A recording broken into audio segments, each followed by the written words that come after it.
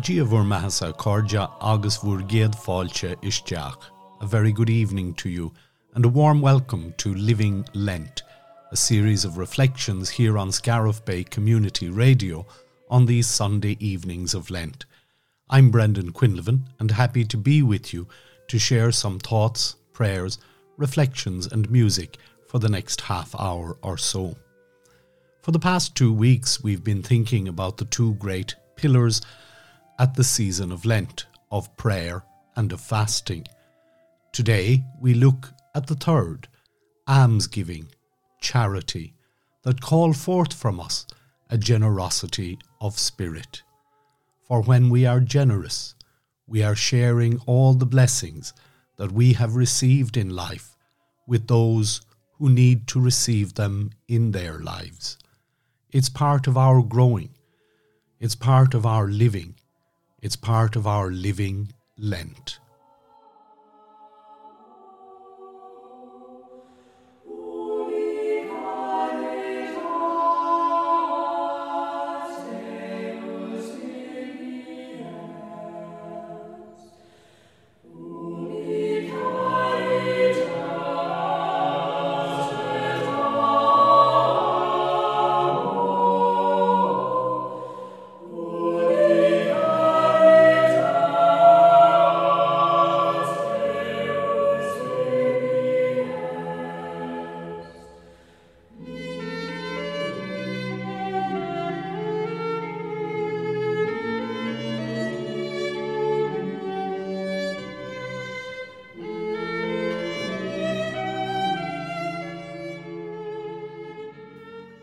In this season of Lent, we are called to greater acts of almsgiving. That whatever prayer or fasting we do during the season of Lent is meant not just to impact on ourselves and on our own well-being, but to have an impact in the lives of others. To give alms, to carry out works of charity, is key to our understanding of Lent. We do it in simple ways often. The prominent place that we give to the trochara box perhaps on our kitchen table, that when we sit down to a meal it reminds us there are others in our world who struggle for food, and that sometimes it has been said that the food we waste is taken from the tables of starving families. Charity is at the heart of what it means to be a Christian. Along with faith and hope, charity or love are one of the great Christian virtues. We call them the theological virtues: faith, hope, and charity. And these things go hand in hand. But on the very first day of Lent, Jesus reminded us that what we give in charity, our left hand must not know what our right hand is doing. That charity is not simply a gift that we give to the poor, but rather a debt that we must repay to them. There is a strange group of tombstones in the Mount Hope Cemetery in Hiawatha in Kansas in the United States. A man named John Davis, a farmer and self-made man, had them erected. Davis began life as a lowly hired hand, and by sheer determination and frugality he managed to amass a considerable fortune. In the process, however, he didn't make too many friends. When his wife died, he erected an elaborate statue in her memory. He hired a sculptor to design a monument which showed both her and him at opposite ends of a love seat. He was so pleased with the result that he commissioned another statue, this time of himself kneeling at her grave, placing a wreath on it. That impressed him so much that he ordered a third monument, this time of his wife kneeling at his future gravesite, placing a wreath. He had the sculptor add a pair of wings on her back, giving her the appearance of an angel. One idea led to another, until he'd spent over $250,000 on monuments to himself and his wife, and all during the Great Depression. After using up all his money on stone statues, John Davis died at the age of 92. The monuments are now a big tourist attraction, but very few people attended Mr. Davis's funeral. Only one person seemed genuinely moved by any sense of personal loss, and he was Horace England, the sculptor. When we give alms, when we exercise the virtue of charity, we leave more lasting monuments than statues to ourselves.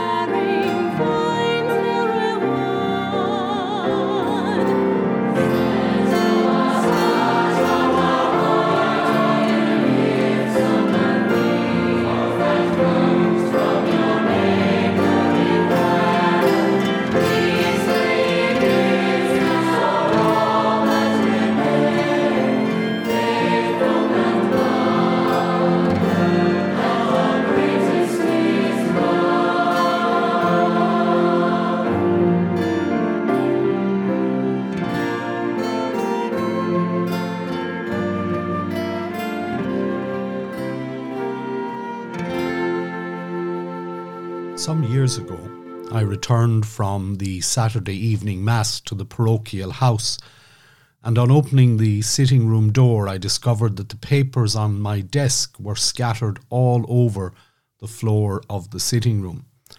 I was a little angry with myself that I had obviously left the window open and the wind had come in and scattered all the papers. That was until I went into the kitchen and saw that the cutlery drawers had been emptied onto the floor and the drawers left on the kitchen countertop. I had in fact been robbed. When we are robbed, when things are stolen from us, it's a sad life lesson. Despite all our sophistication and practiced cynicism, our first reaction to learning something of ours has been stolen is a sort of a dazed disbelief. And after the reality finally settles in, what's our next reaction? We start to get mad. Who would dare do such a thing to us? What will they do with the money they have taken? After getting mad, we get sad and scared. Sad that something we cared about, really enjoyed, or perhaps even had tremendous sentimental value, is now gone. And that's when we feel incredibly vulnerable, exposed and afraid. A robber doesn't just break into the car or the house. The robber breaks into your private space, your personal life. A thief takes far more than your stuff. A thief steals away your peace of mind and sense of security. Those things you place value on in your life are exposed as wholly fragile and transitory. With sad and fearful insight, we realize that we can be robbed of anything and everything at any moment. Few people listening this evening would ever put themselves in the category of thief. Would you? In a spiritual sense, I have some bad news for you. Together, we've all robbed God, and our robbery is an ongoing heist that we reenact every day. For God so loved the world that he gave his only Son, so that everyone who believes in him may not perish but may have eternal life. The words are so familiar we really don't even hear them anymore. But this is God's treasure to the world, the gift beyond all value that God has offered to every living creature on the planet. God did not send his Son into the world to condemn the world, but in order that the world might be saved through him. You see, God's treasure to the world, so that the world might be saved, needs a delivery system. The delivery system God envisioned and that Christ incarnated is the church. It's you and me. We are God's witnesses to the world. We are God's dispenser of the treasure of salvation. And we're all guilty of embezzlement, an inside job of robbery. With every time we offer judgment instead of forgiveness, we rob God. With every person we dismiss as hateful, unlovable, unrepentant, and unredeemable, we rob God. With every nation we declare too far away and too different from us to merit our attention and witness, we rob God. When we fail to preach Jesus, when we hold back the message of the sacrificial love that Jesus freely offered, that's when we rob God. And sometimes we as church are guilty of having spent centuries trying to lock down and lock up God's treasure. We've locked it behind church dogma. We've vaulted it deep within church walls. We've chained it down with denominational details. We've secreted it behind walls of confessions and catechisms and creeds. But it's God's treasure to give. Our directions are to share it, not to hoard it, or encase it, or embalm it. Will you join me today in repenting of our robbery?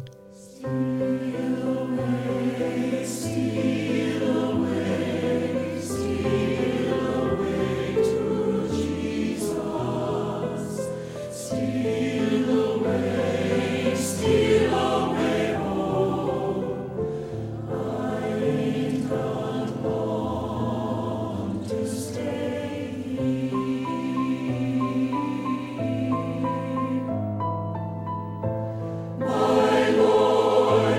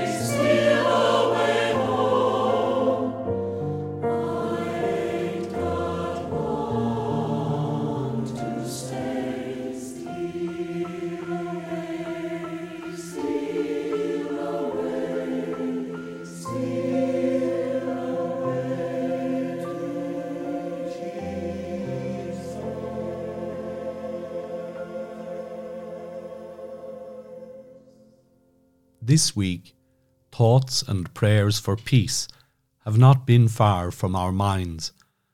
As we observe the unfolding situation in Ukraine and the Russian invasion, the loss of innocent life, the great displacement of peoples, we are moved in a particular way to pray for peace. And even though we may be physically and geographically distant from the people of Ukraine, we are nonetheless close to them in their suffering. So many people in charity have responded in a loving way, offering rooms and homes and shelter to beleaguered families, supporting the work of charities and other international groups trying to alleviate the suffering of people on the ground. Our Holy Father, Pope Francis, at his general audience in Rome on Wednesday last, led an online and in-presence prayer in a special way, praying for an end to the war in the Ukraine.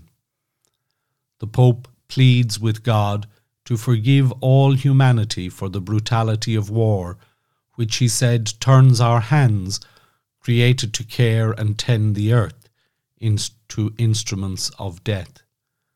Before reciting the prayer, Pope Francis invited Christians to ask God for forgiveness and to grant peace amid the pain of the war in the Ukraine.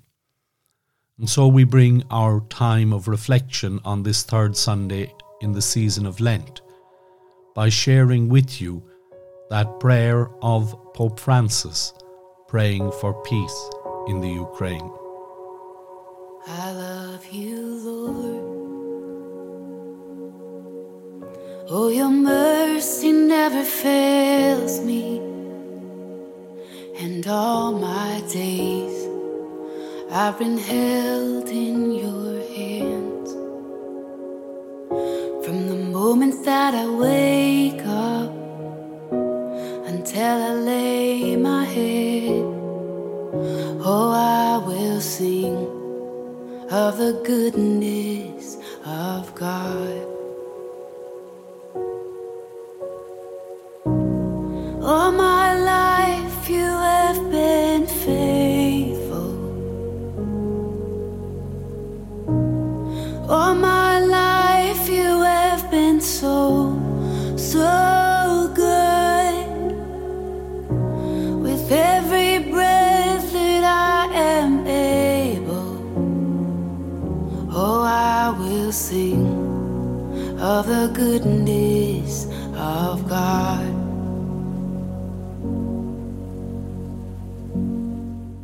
Perdonaci la guerra, Signore. Signore Gesù Cristo, Figlio di Dio, abbi misericordia di noi peccatori. Forgive us for war, O Lord.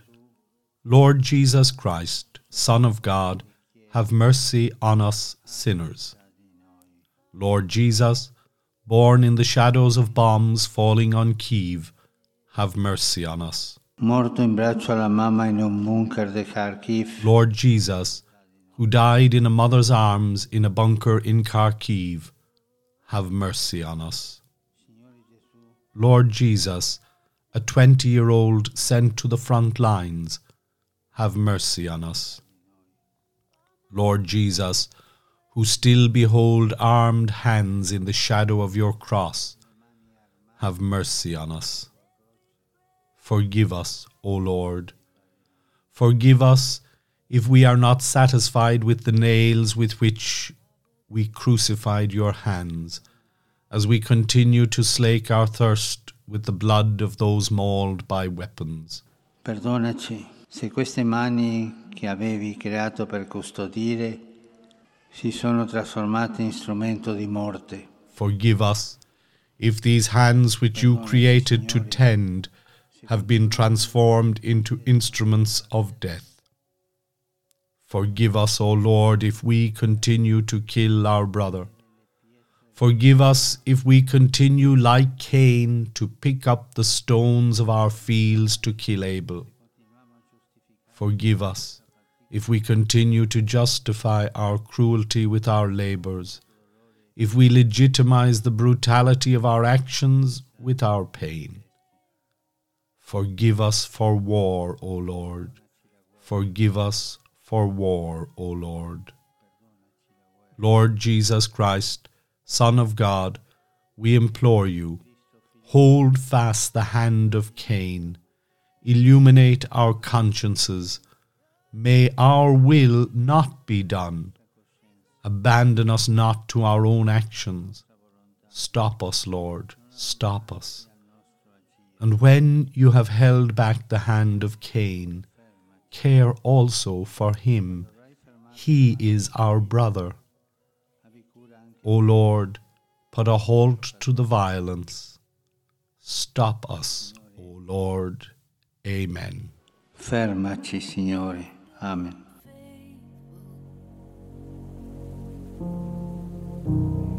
All my life you have been so good.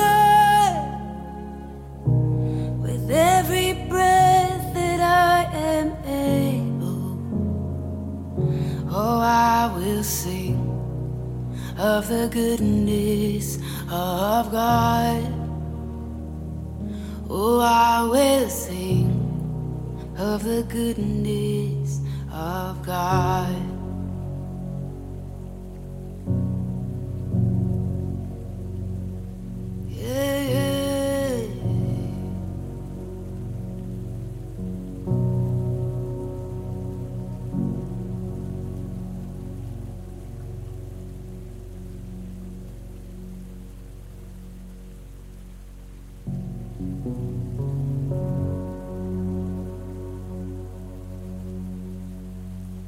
You lead me and guide me, God. Faithful Father, floods my soul.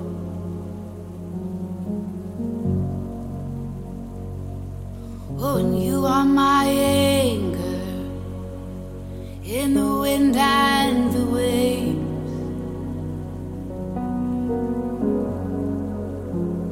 You are my provider. Oh, yeah. And you lead me and guide me by your Spirit and your word. I have never walked alone. My joy every day.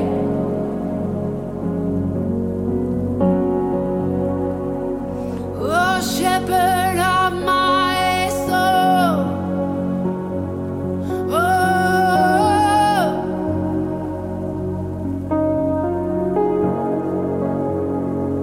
what a joy to know you. Oh, the joy of knowing you, God. You're everything to me.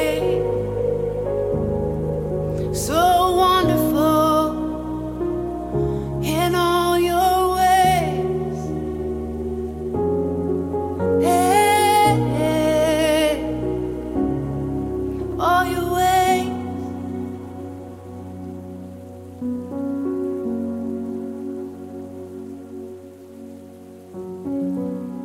Amen.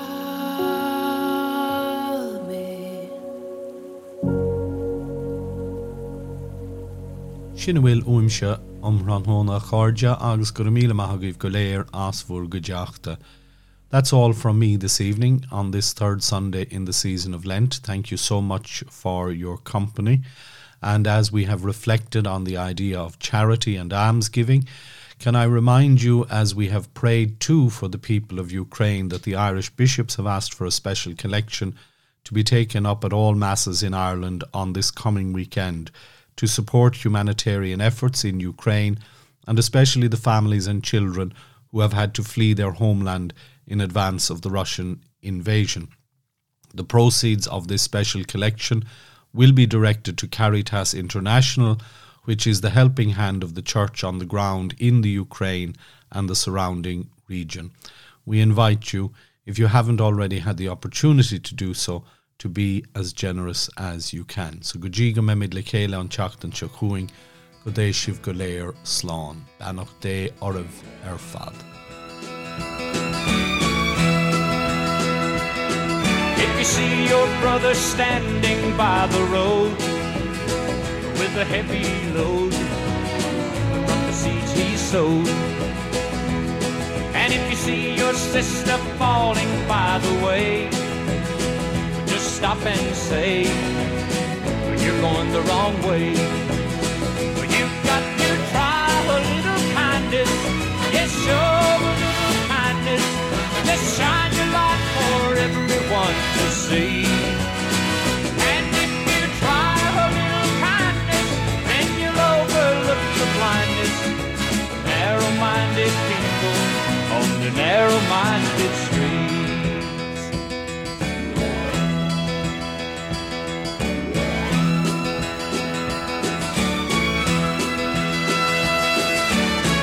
Don't walk around the down and out, lend a helping hand instead of doubt.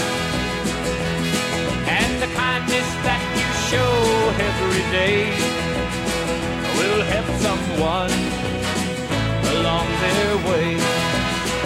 You've got to try a little kindness. Yes, show a little kindness. Just shine your light for everyone to see. And if you try a little kindness, then you'll overlook the blindness of narrow-minded people on the narrow-minded street. You've got to try a little kindness. Yes, Lord, show a little kindness. So just shine your light for everyone to see. And if you try a little kindness, then you'll overlook the blindness of narrow-minded people on the narrow-minded street.